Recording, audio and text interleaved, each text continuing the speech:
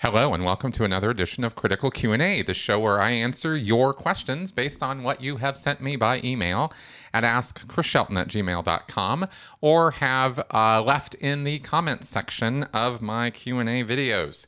Hey everybody, welcome to the show and thank you for inviting me into your home again this week to answer some of your questions. This is just the most fun show. And we are well along on so many questions now.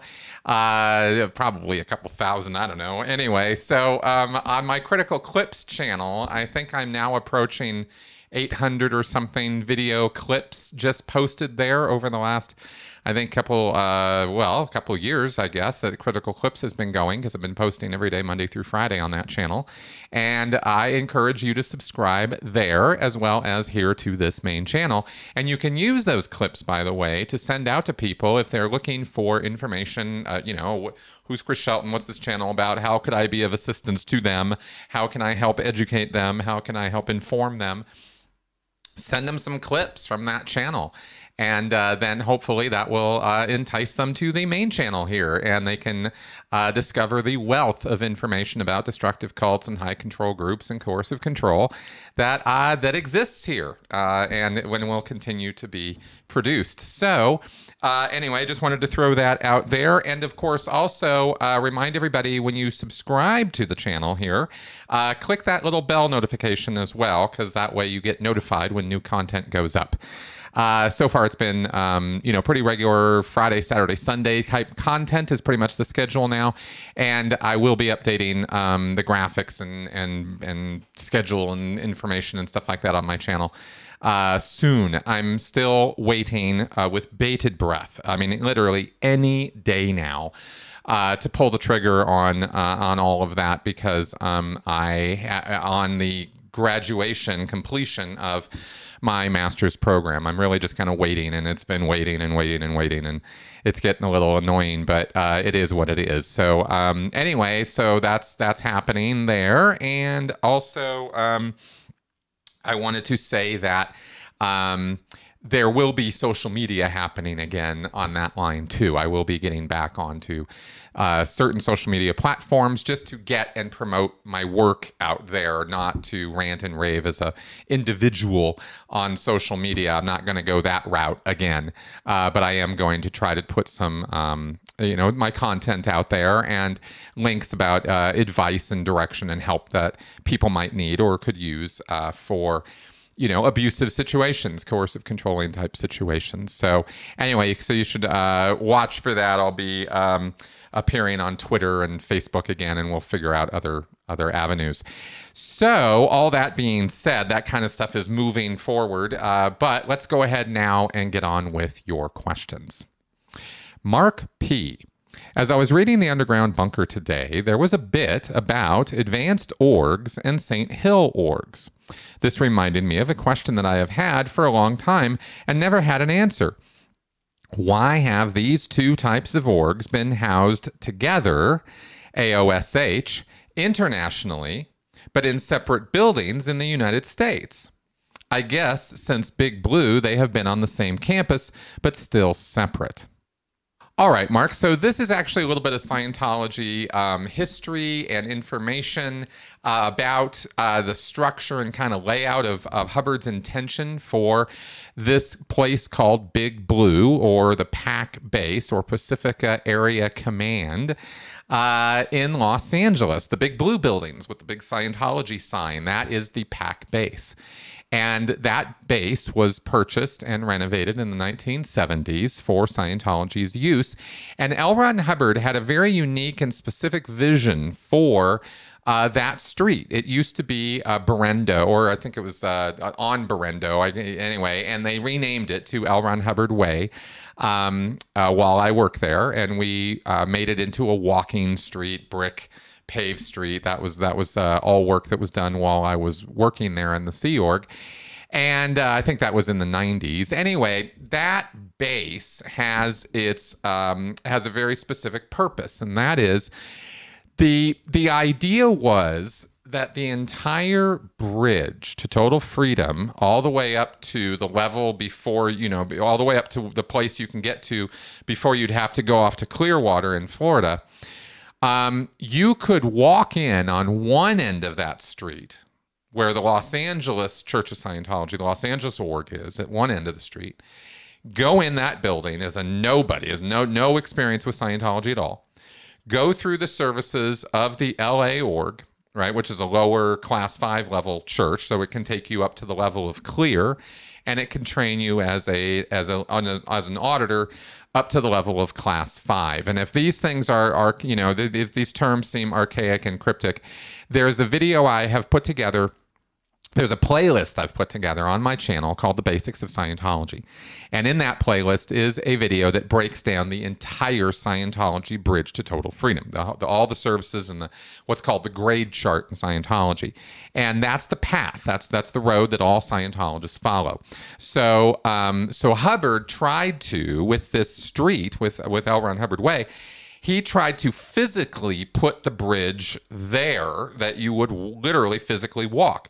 So you walk into LA org, you do your introductory stuff, your beginning Scientology stuff, you start getting into more advanced stuff up to a certain level. Then you go to, when you finish there, or the idea was that you go clear and you get some auditor training, and then you go to the American St. Hill organization, which is literally connected to LA org. You can walk from one to the next. Or you can walk down the street, go from one building to the other. And the American St. Hill organization was the organization that, historically speaking, and this has all kind of been muddied up and changed, but historically, St. Hills do two things. They train Class 6 auditors. They deliver what's called the St. Hill Special Briefing Course, which is it's a tremendously long course. Full time, it would take about a year. It's the biggest course in Scientology, and it covers the chronological development of all of Dianetics and Scientology. So that's a pretty big, beefy thing.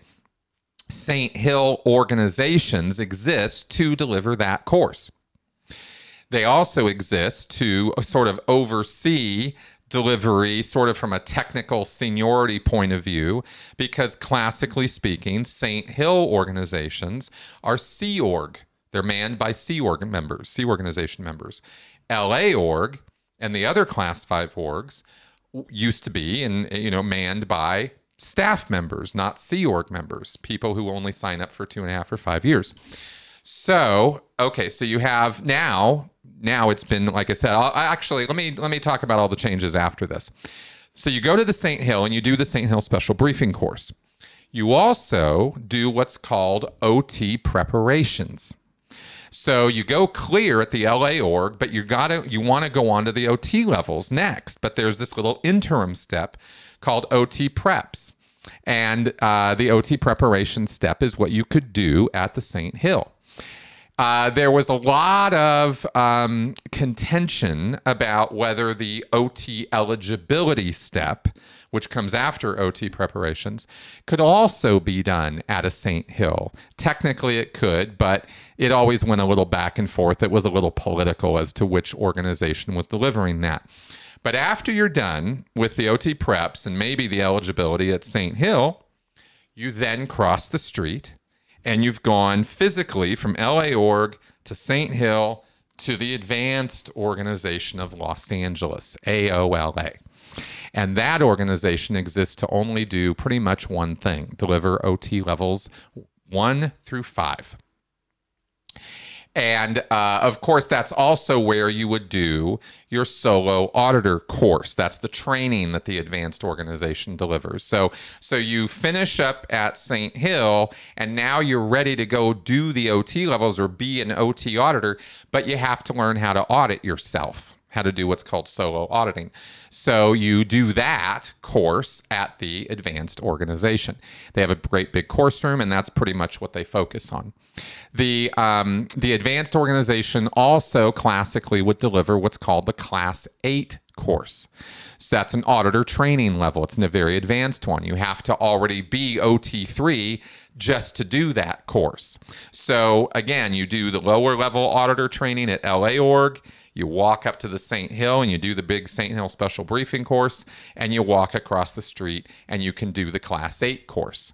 So either way, both the auditing and the training side, you are physically, walking down that street and walking across the bridge. Okay, so that's why the PAC base was set up classically the way that it was. That was Hubbard's direct written intention for the PAC base. And when I worked there, part of my job was to try to implement this and enforce this kind of thing. But we would constantly run into inter-org competition, and because some of the services overlap. There are, especially between the LA organization and the St. Hill, a lot of services, because St. Hills, and theoretically AOLA as well, can and are authorized to deliver lower services than those mainline services. So a St. Hill org could deliver all the services that the LA org delivers, including lower level auditing, lower level auditor training. And after they had the first time that this really, really started getting messed with was Miscavige a few years ago, right? Started messing with this whole plan. He turned LA org into a Sea org. So it's manned by Sea org members. That is very unusual. Class 5 lower level orgs are generally manned up by staff members, but not in PAC. So he also then combined the St. Hill organizations, because there was a day and a night organization. They had 2 shifts. He crunched all that together. So now it's just the American St. Hill. There's no day and evening. And also the same was done with the LA organization. It used to be that there was a day and an evening weekend shift. With Sea Org, that's all combined, because Sea Org members don't take breaks and they don't have shifts. They work all the time. So that kind of simplified things, but it also messed entirely with the entire theory of how Scientology organizations are put together. Because you're supposed to have a day shift for your, full-time out-of-town people, or people who don't have jobs or have unusual work schedules. They can come in during the day, whereas your working professionals will come in during the evenings or during the weekends. And you would try to encourage those different classes of public people, right? They wouldn't necessarily overlap a lot theoretically, but in the fight and struggle for income and service and delivery, and got to get those stats up, orgs will rip each other off all the time, and they frequently did through the years, and this was always a point of contention. But when the Sea orgs start ripping off the Class 5 org public, and the Scientologists, in other words, and start appealing to them to come to the St. Hill and do your services, they can only do so because they can sort of get away with promising that you'll get a higher level or better class of service. But that's really all they got, right, as far as why people might go to a St. Hill to do the same services they could do more cheaply. The pricing goes up as you go up these organizational ladder. So, but they would do it anyway. And for many, many, many years, St. Hill kind of dominated. ASHO, the American St. Hill organization there, kind of dominated and overshadowed the LA org and was ripping off a lot of their public. And then the LA org became a Sea org, and then they kind of flipped the script. And they started getting everybody coming to them, and ASHO kind of died. And AO, without the flow of new people coming up the line to do the OT levels, they're suffering, right? So the idea was that these orgs would be able to coordinate amongst themselves, and there would be a coordination meeting, and the captains of the organizations could work together as to which public were going to be serviced by who and how this was all going to work, and it was going to be this big team thing. And that never, ever really manifested. There'd be little pushes, little attempts to make that happen, but really the inter-org competition and the stress and anxiety created over the statistics and the need to have your statistics up, and it doesn't matter about anybody else's statistics, kind of that competition kind of ruined the whole thing, right? It undercut the entire effort. And there never really has, really in the entire time that whole pack base theory has existed, it never really worked out. Scientology's other management mechanisms, you could say, or the other things they do prevent that kind of teammanship and kind of, working together and that kind of thing. They never could pull that off. And so at the end of the day, each org was screwing each other over, right? And there was a lot of resentment and contention over that, and a lot of anger over the years, right? These orgs did not really get along very well. They did not play nice together. And so Hubbard's intention really never did manifest. And so Miscavige coming along and sort of reorganizing the whole thing, of course, just made it worse. Rather than actually put in that L. Ron Hubbard intention and make it very clear which org is delivering which services and really streamlining the whole thing and making it all work, they just instead just kind of threw it all into the wastebasket, and it's kind of every man for himself now. And so that's what's been happening there. And that's why, though, you see those two organizations, the St. Hill and the AO, separated in Los Angeles, whereas everywhere else in the world, they've combined those organizations. And in Australia, in Copenhagen, and where else? Oh, yeah, in the UK, in the United Kingdom, and also down now in Africa, they have these St. Hill / advanced organizations, and they're all housed in one building. So that's a little history for you and a little data about how Miscavige has kind of mangled it and made it even worse, and why that whole thing exists that way. So I hope all that made sense. It definitely relied on you knowing a lot of things coming into that, but I hope that clarified. Alex C. Can you take us through a typical day working in the Continental Liaison office? What time would you wake up? When would you take your breaks? What time would you go to sleep? And what activities would take place during the day? Oh, right. So when I first joined the Sea Org in 1995, I went on to a job in what's called the Continental Liaison Office.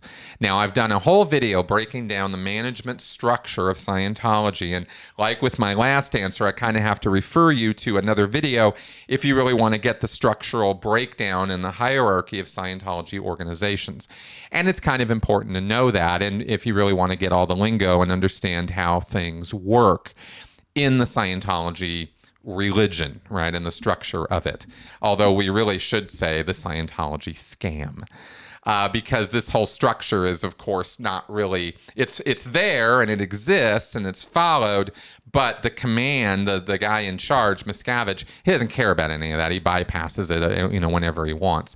And the whole structure is easily imploded by that kind of behavior. So the Continental Liaison Office is basically a middle management office or organization. It exists between the lower level service organizations and international management. You have this continental level management. And so that's where I worked for the management overseeing all of Scientology's activities, delivery, etc., in the Western United States. That was the continental zone that I worked in. And of course, this was an organization that was housed in the basement of one of the buildings in the PAC base. All the big blue buildings. So I specifically, the CLO, or Continental Liaison Office, is kind of an umbrella organization that has within it about 7 or 8 different organizations, and management of the Scientology churches is one of those sub-organizations. And that you're not going to get tested on any of this. I'm just throwing this out there to give you guys kind of the idea of what it's all about. I worked in the Flag Operations Liaison Office, or the FOLO. And that basically just meant, well, it was church management, which is different from managing the Narcanons or the Criminons or the Applied Scholastics groups or the WISE groups, the business groups. Those are all other activities that Scientology engages in. That's all of their front groups. And that has a separate management unit for those organizations or those subunits. So they were also housed within the CLO. And we could coordinate between each other and stuff. But generally speaking, it was kind of siloed. Org management is org management, and the missions are a whole different thing, and the Narcanons are a whole different thing, and they're kind of siloed between each other. So, we would talk to and see each other, but we really wouldn't get into each other's business too much. So as being somebody who worked in org management or church management, my job was to oversee the delivery of Scientology across the Western United States in the various Scientology churches.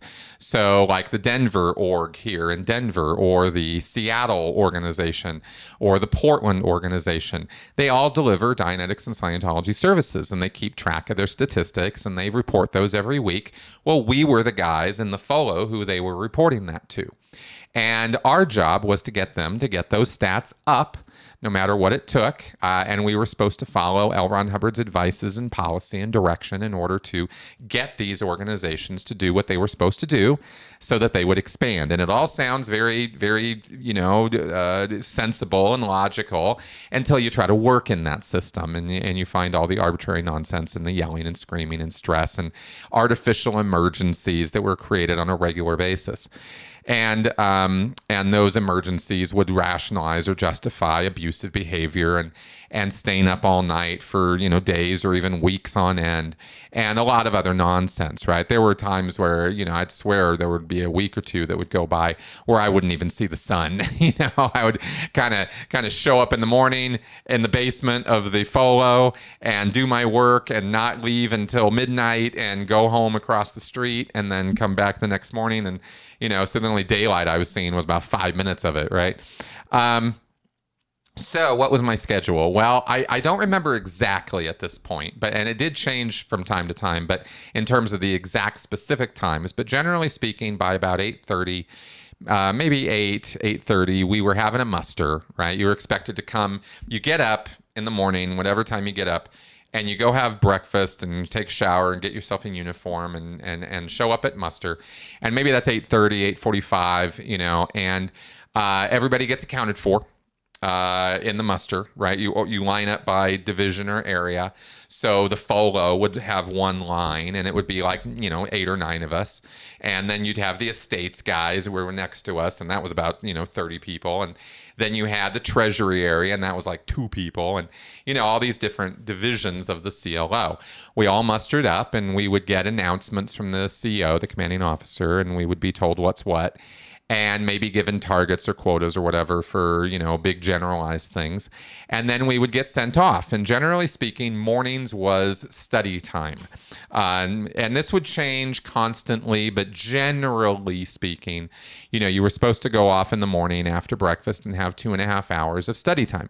So you'd go report to the course room, either, I don't know if it was 9:30, and you'd study until noon. Noon or 11:45, noon, 12:30. It would depend, because every organization on that base, and you had about 8 or 9 different organizations in PAC, would need to eat in the same area, and they couldn't all go there all at once. So there had to be a staggered schedule. So the CLO would generally eat, I think, after the rest of the service organizations, because the service org guys would have to eat from noon to 1. They'd have to slot that in there. So maybe ASHO, I think the ASHO guys had like noon to 12:30, and the AO guys had like 12:30 to 1, and then we might come in for lunch at 1. It was something like that, because we all had half an hour for lunch and half an hour for dinner. So then we would go to lunch and then muster up again, account for everybody again, get your, okay, now we're really starting the day. Now we're starting the production day. So the CO might brief more detail about what's going on or current orders or priorities, and then we would be sent off to get going. And And then we would go across the street, going down to the basement, and get to work. And of course, right away, there'd be a meeting. There were lots and lots of meetings. And the first meeting held every day, and this was not just for us, this is pretty much across the Scientology universe, was called the product conference, or product conference. And what you would do is everybody would kind of, in the FOLO, we would meet, and every individual in the FOLO would tell the commanding officer of the FOLO what their plan was for the day, what they were doing, what their quotas were numerically, that kind of thing. And we would have this product conference. Then after that, you get the meeting, you get your quotas from your direct senior. You're like, okay, I'm all good to go. Nope, you don't get to work yet, because now we have to go to what's called NCC, or Network Coordination Committee.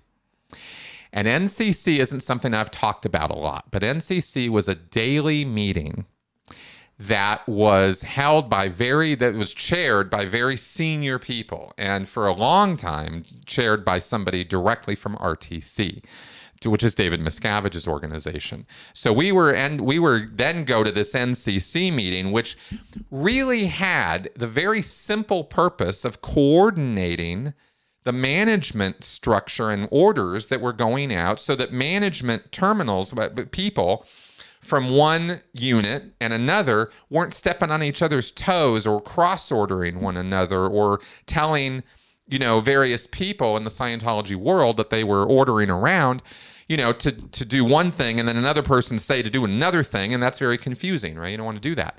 So NCC was designed to prevent that kind of thing and coordinate everybody's efforts.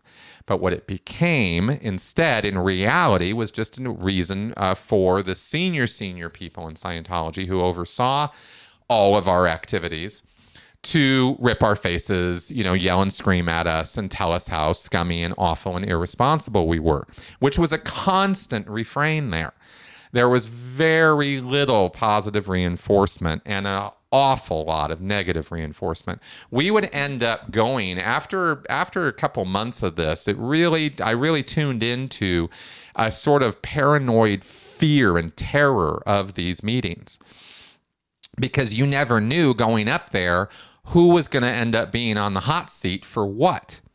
I'll tell you an example. One of the most stressful for me was one time I was up at this meeting, and I was overseeing the delivery of all of the churches in the West U.S. So all the auditing delivery and the course room delivery was kind of on me. And so, of course, in order to get delivery going and expand it, make it bigger and more, you need more people, you need more personnel. Well, some of the Scientology churches out in the West U.S. didn't even have an auditor on post. They couldn't deliver any auditing because there was no auditor. This is kind of a big deal, right? It's kind of a problem for Scientology if they can't deliver any auditing. Well, this was a constant problem, and trying to make an auditor or recruit an auditor in an org that doesn't have any, and the field around it, they're not making any auditors, and so there's really nobody there, or there's a few people around, but they're ex-Sea Org or they're ex-staff, and they don't want to come on staff, right? And so this was a constant problem. And so one day this came up in the meeting, that there were orgs that did not have any auditors, and the RTC guy who was sort of chairing the meeting looks up and goes, "What? You have orgs with no, what the fuck? You got orgs with no auditors? What the hell are you talking about?" Right? And suddenly all eyes are on me, right? And I'm the evil, horrible, bad guy because I'm tolerating orgs that don't have any auditors.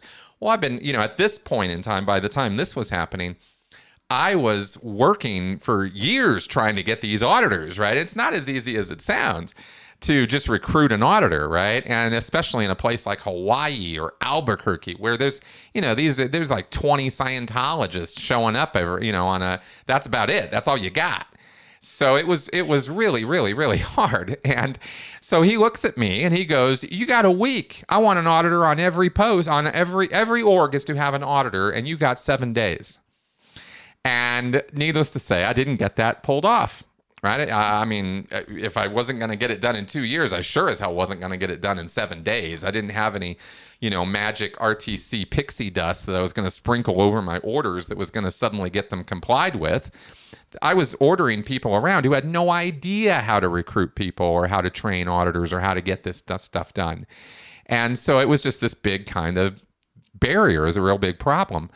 So suddenly I'm on the hot seat, right? And I've got people showing up at my desk every 5 minutes, interfering with me, asking me, okay, where are the auditors? What's the plan? What are you going to do? Let's go. Let's get some auditors.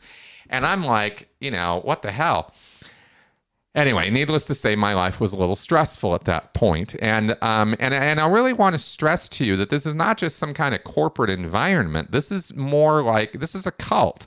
So people feel very, very free with their, very liberal with their insults. And when they hold power and authority over you, they are not bashful about abusing you with it.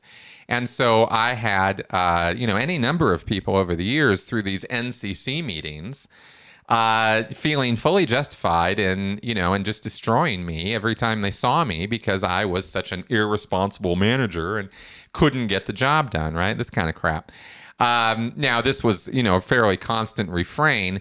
I did get the job done, and I did get an awful lot accomplished. And then I think it was 8 or 9 years that I worked in management.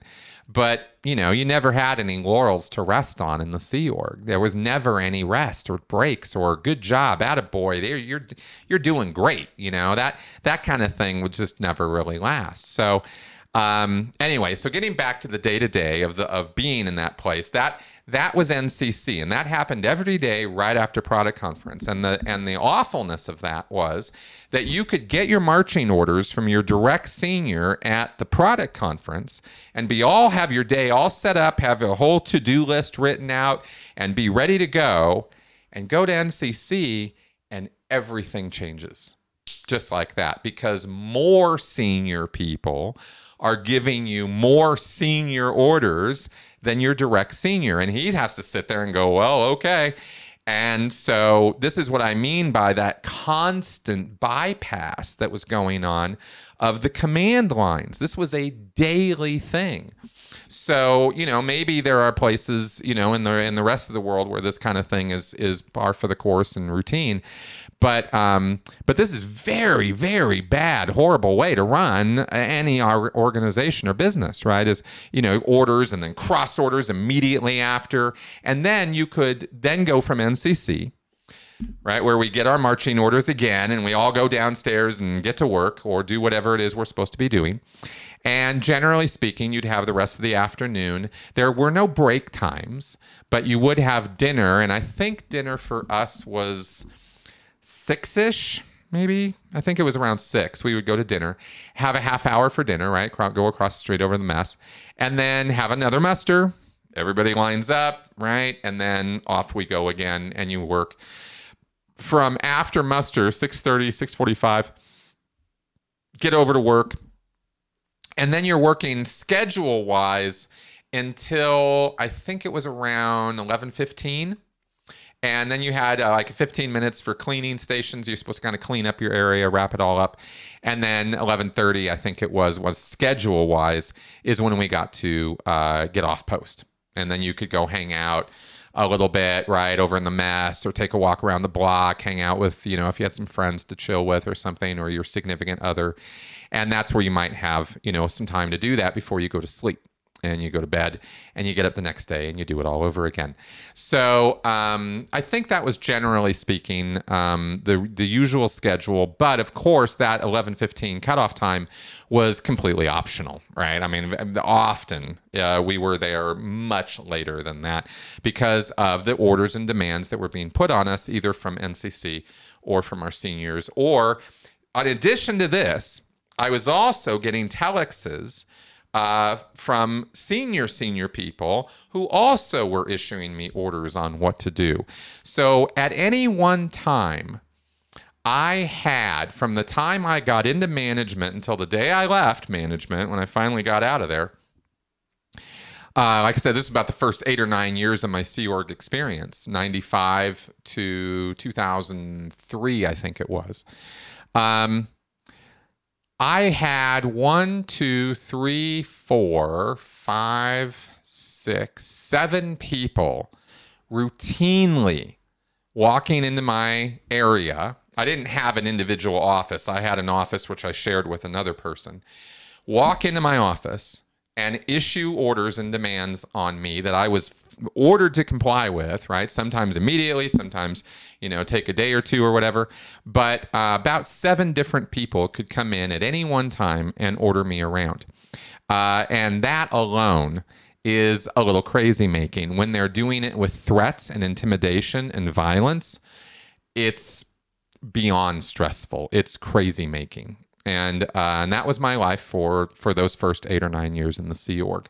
So yeah, let's see. In terms of activities that would take place during the day, besides those crazy meetings, Monday nights was base briefing. So we would go, I think around 9 o'clock or something. We would go 9:30. We'd all, the entire base. Yeah, I think it was 10 o'clock, because it had to be after service hours. So all the course rooms and everything wrapped up at 10 o'clock. So base briefing would be like at 10:15. The entire base would muster up. And that's where every week the captains could brief the crew as a whole on what was going on the base, where the statistics were, what the priorities were, that kind of thing. So that was kind of a base-wide thing. And Saturday nights were... generally either there might be base briefings or there might be org awards if we happen to have stellar statistics and there happened to be some kind of an award.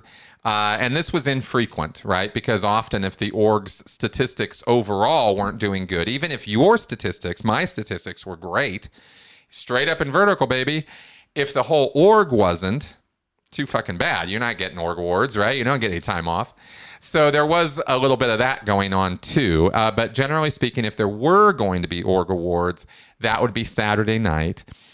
Sunday mornings, we would wake up and not muster. We would muster up, but we wouldn't have to be in uniform. And Sunday mornings, generally until around, I think, 12:30 or so, was what was called CSP time, or Clean Ship Program. And this was base cleaning, basically. This is where everybody cleans their rooms, their own individual living rooms, whether it's a dorm or if you were married, then you had a little room to yourself.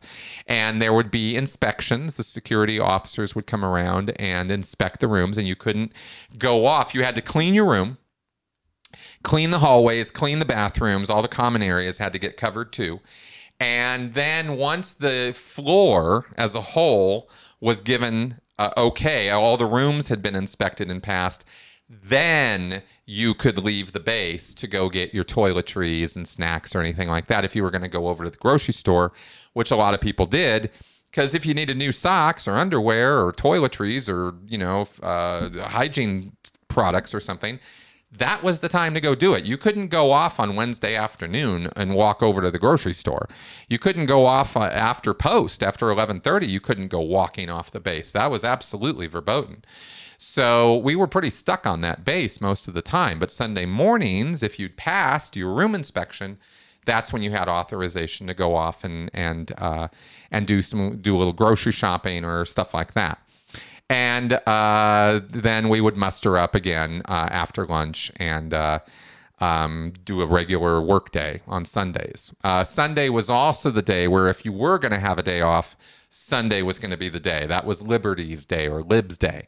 And so if your own individual statistics were up, even if the overall org situation was bad, you could still possibly, theoretically, get a day off if your senior approved it, right? And that required your job to be covered. Somebody had to either be covering your job or everything had to be totally under control so that when you went off, everything was fine. And they had to be able to have a way to reach you. So if you had a beeper or cell phone or something, some kind of access, if you were going to go see your parents or have a day off with them, had to have a phone number where they could reach you at any moment. Because if you had to be called back to the base, you were coming back. And I remember one day I got a Sunday off, and I went up to Santa Barbara. I actually got I'm taking a day off. I'm going up to sunny Santa Barbara, and I got there, And within a half hour of arriving, ringy, ringy, ringy, we have an emergency. You got to come back. Dude, I got an approved day off. I don't care. You're coming back. Get going, right? And so I get in a car and come back, and I get back around 3:30. Everybody's working as usual. There was no emergency. There was no emergency. What happened was my senior, my commanding officer, was told somebody I had the day off, and they said, "Oh, really? Shelton deserves a day off? Okay." That was it. He called me back, right? Just because of that comment. So that was kind of how life was in the Sea Org, right? Yeah. And that's, I don't know. That's about the most thorough answer I've ever given on that. So thanks for asking, Alex. Barney Saunders. I know that you never formally practiced independent Scientology, but was there a short period of even just a few weeks or days or maybe a few hours where you still believed in the teachings of Scientology and Hubbard, even though you had exited the organization that is the Church of Scientology? And what was it exactly about your situation that helped you avoid going through the transition phase of independent Scientology that so many other former Scientologists had to go through? Barney, these are great questions. Thanks for asking about this. Okay, so in terms of... no,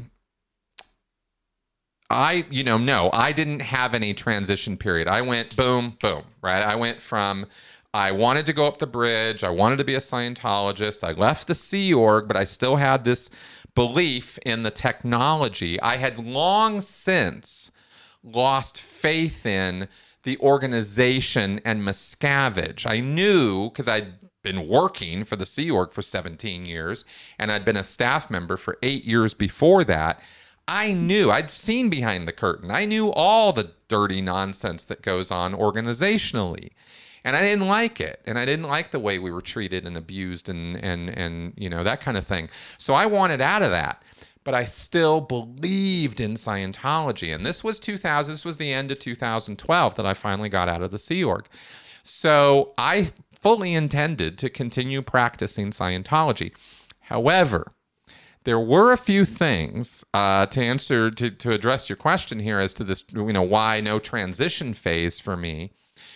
There were things that happened that did plant real big seeds of doubt in my mind about the workability of Scientology, the tech of Scientology. And when I was on the RPF, I started being able to generate what's called a floating needle, right? You could kind of force it. And it didn't always work, but it worked often enough. And I realized also after doing that entire RPF program and then doing my sec check when I was leaving, that I could get away with not saying stuff, that even questions could read or respond like, did you have sexual intercourse with that woman, right? Did you cheat on your wife? I mean, I was asked questions like this. Because they suspected that I had, and I had. And I was hiding that because I was trying to protect the woman who I had had an affair with, and I didn't want her getting in trouble. I didn't really care at that point about me. I'd been through an RPF. I was leaving the Sea Org. There weren't a lot of consequences I was too concerned about for myself, but I did know that I would have all kinds of trouble and possibly get declared if I confessed to that affair. And I knew, more importantly, that she would get in a lot of trouble, though. And I was way more worried about her than I was about me. So I kept it to myself. I did not confess to any of that. And this was, again, when I was leaving the Sea Org. So when I got through that sec check, I kind of knew how to get sec checked. And so I kind of forced those FNs, those floating needles, which is what you need in order to get through the sec check, because they won't get off a question. They won't stop asking you until the needle is doing this floating thing when they ask you the question, right? And so I learned how to do that. And of course, in retrospect, I don't have any guilt about that because the e-meter is a piece of bullshit, right? It doesn't work, and it's not doing what they say it's doing. So, me forcing reactions or responses to it, it wasn't any big crime. But when I was in the Scientology headspace, it kind of was. And so I was a little concerned about that. And I was concerned about the fact that I could get away with it. And I thought, wow, that's really something.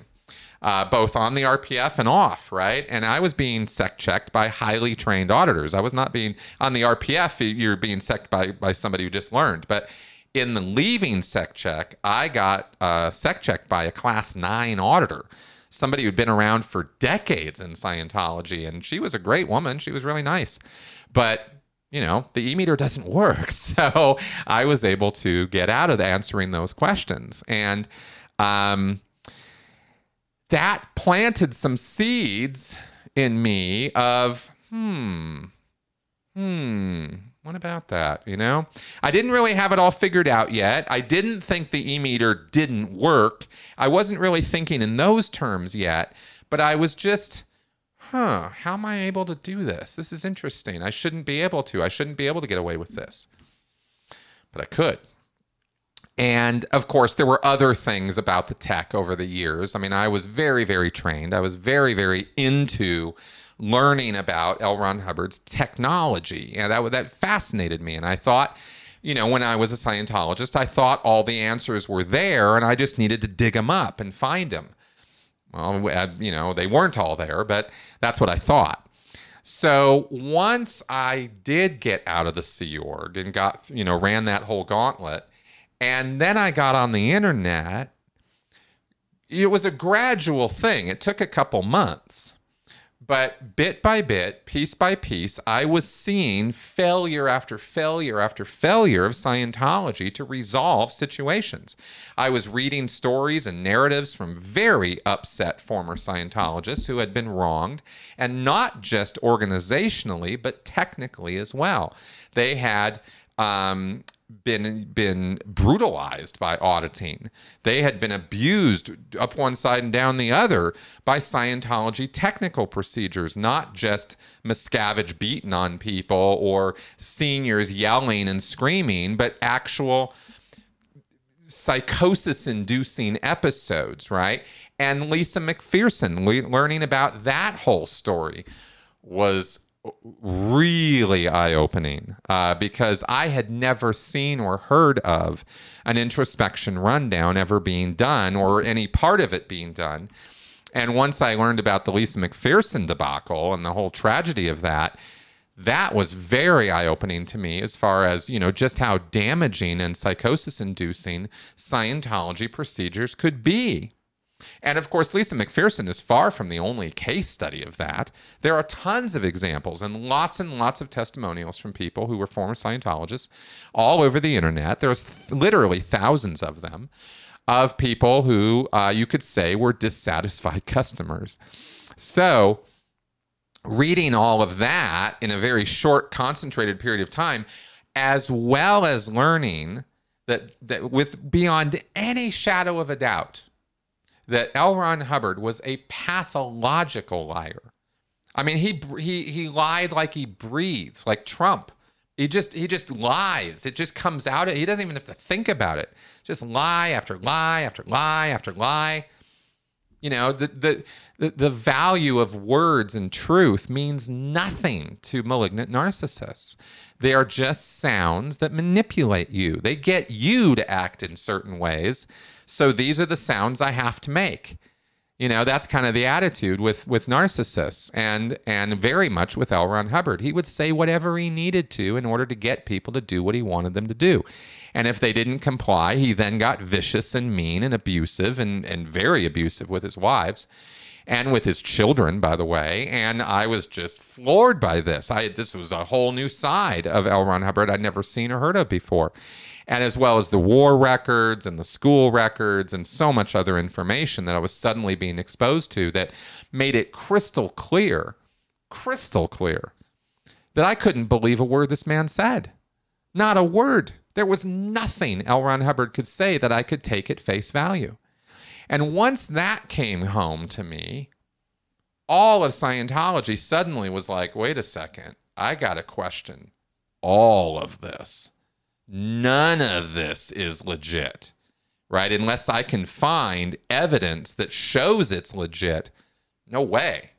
Now, for a long time, I was still thinking anecdotally too. So it wasn't like a total light switch moment. I mean, there was a transition period there where I was still struggling with my own anecdotal experiences of Scientology and trying to make that make sense.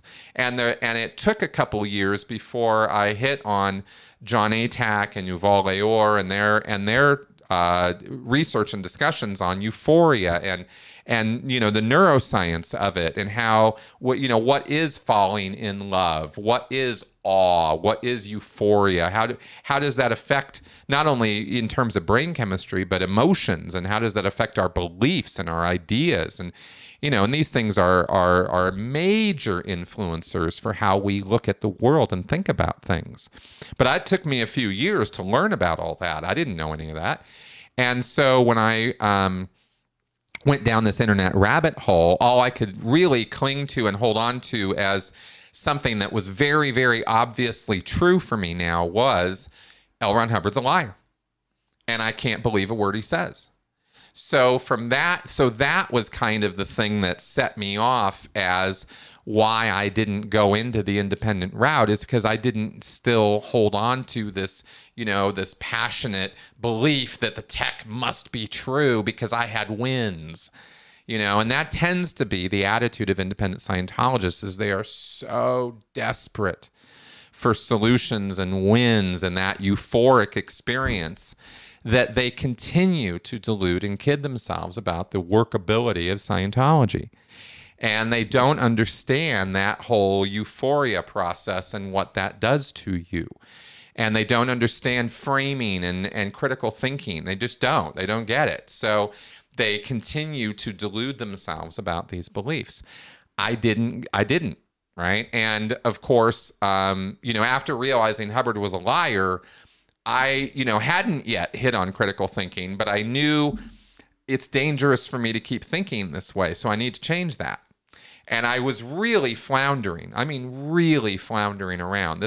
I'm describing it in such a way that it might sound like it was a lot more sensible or rational than it was. It took months to sort this out. This was my life during 2013, right? It was just a year of insanity for me. So I was on the phone with my mom and my dad and mostly them, really, mostly my mom, just trying to sort this stuff out and figure it out and kind of break it down and, verify with them that the OT levels really did say what I was reading. I mean, I downloaded the OT levels and I was like, what is this? That it just didn't make any sense. Body thetans and what? This is crazy. This isn't what, no. I just totally rejected it, just completely. I just thought this was nonsense.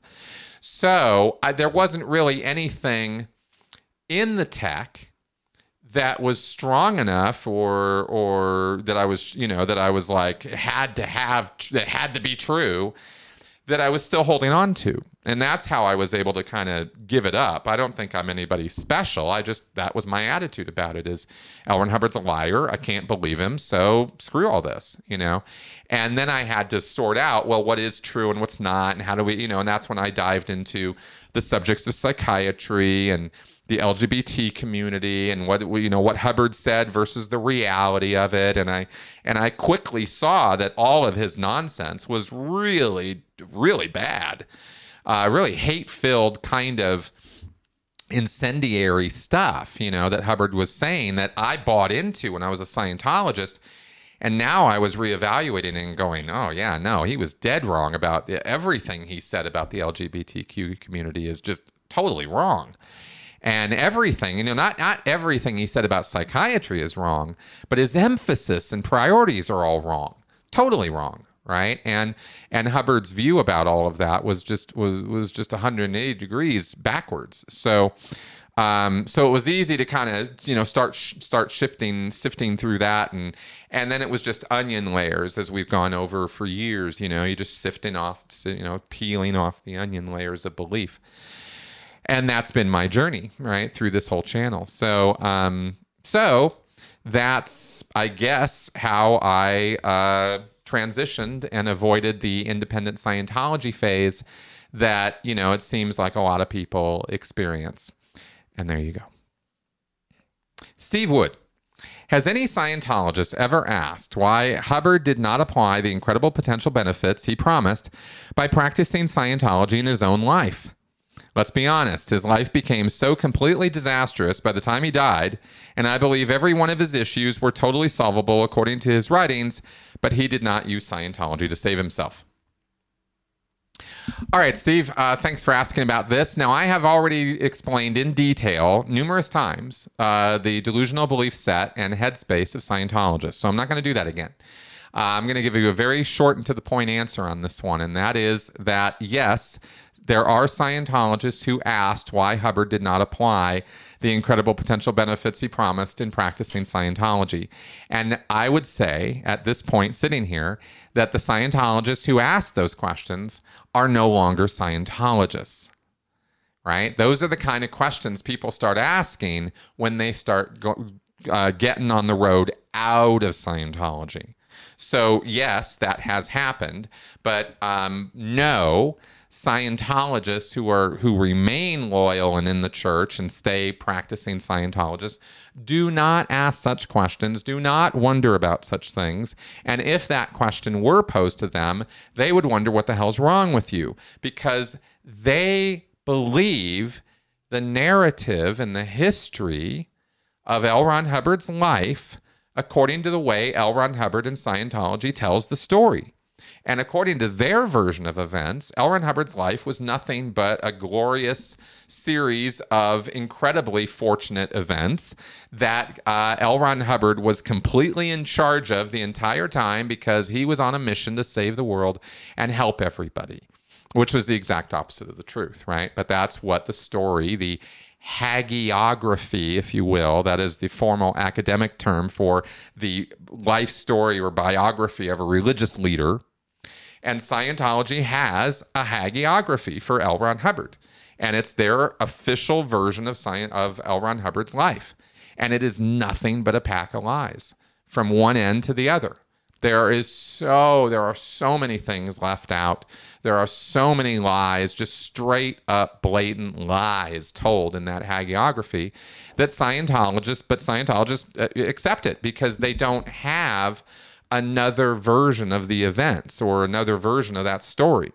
And once you start getting the other version of that story, the truth about it, once you look at his war records, you look at his university records, you look at the timeline of his life, you find out he was married to 2 women. He was a bigamist, he was married to 2 women at the same time for a year. Didn't tell either wife about the other one until he had to.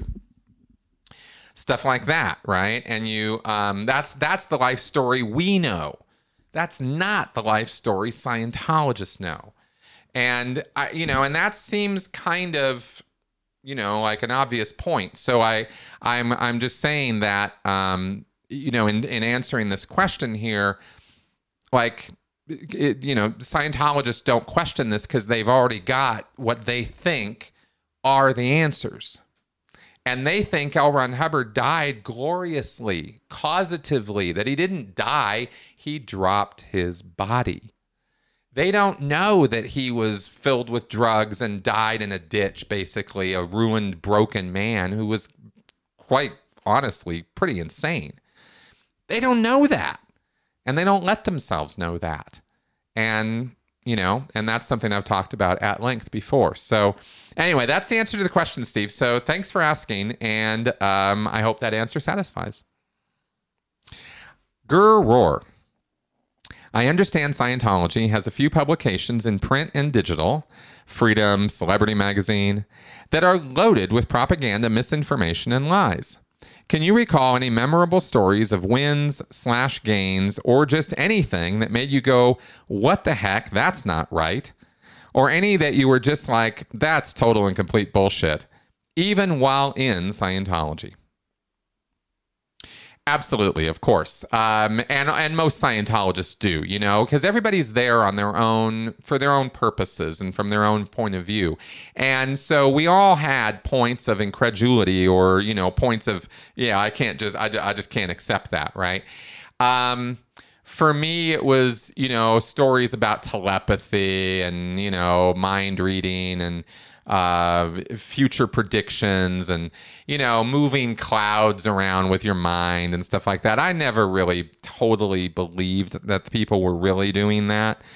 But the funny thing was that in Scientology, I was so desperate for validation or confirmation of these supernatural OT abilities that every month that the Advance Mag, which is the Advanced Organizations magazine, they have a section called OT Phenomena, where they get testimonials from people who are doing their OT levels or are OT, about OT phenomena, things they do or ran across or encountered that indicated that they were on some higher supernatural sort of ability plane of existence. And I was routinely disappointed by these stories being mostly, I changed the traffic light, I found my keys, I got the job, these sort of coincidental things that you're like, really? This is how you're sort of thinking about OT phenomena? Like, it was a little, like, I wanted to believe, I desperately wanted to believe. So I would believe these stories, but at the same time, I was like, this is not really anything special. There's nothing really cool or amazing or unbelievable going on here. And I just didn't really, I was very frustrated by that because I thought OT was all about real superpowers and nobody was manifesting any real superpowers. The most you'd ever get would be coincidences or, opportunities that people would come across people's plates that they would assign, oh, well, that opportunity appeared because I had my flows open, because I was OT, because I made a very strong postulate, these Scientology mantras that they use. So, I was always kind of a little on the fence on that stuff. But boy, would I get into it. I really wanted to believe so bad that, every OT I met, what's it like to be OT? Tell me all about it, Anyway, so sure, yeah, that happened a lot of times to me, but I stayed a true believer because, all the reasons that we do. Okay, guys, so that is our show for this week. I hope these answers were informative, entertaining, and educational. And I hope you're enjoying my channel and that you are subscribed. And of course, again, click that notifications bell as well so you find out when I post new content. I will again encourage you to check out my Critical Clips channel. And of course, I will also encourage you to please check out all the links in the description section of this video, because that is where the links are to support this channel and also to my book on Amazon, as well as my Critical Clips channel. And of course, let's not forget about the Sensibly Speaking podcast as well. Lots and lots of content for you guys. I hope you enjoy it, and I hope you will support the channel to help me keep it coming. All right, guys, I'll see you next week. Bye-bye.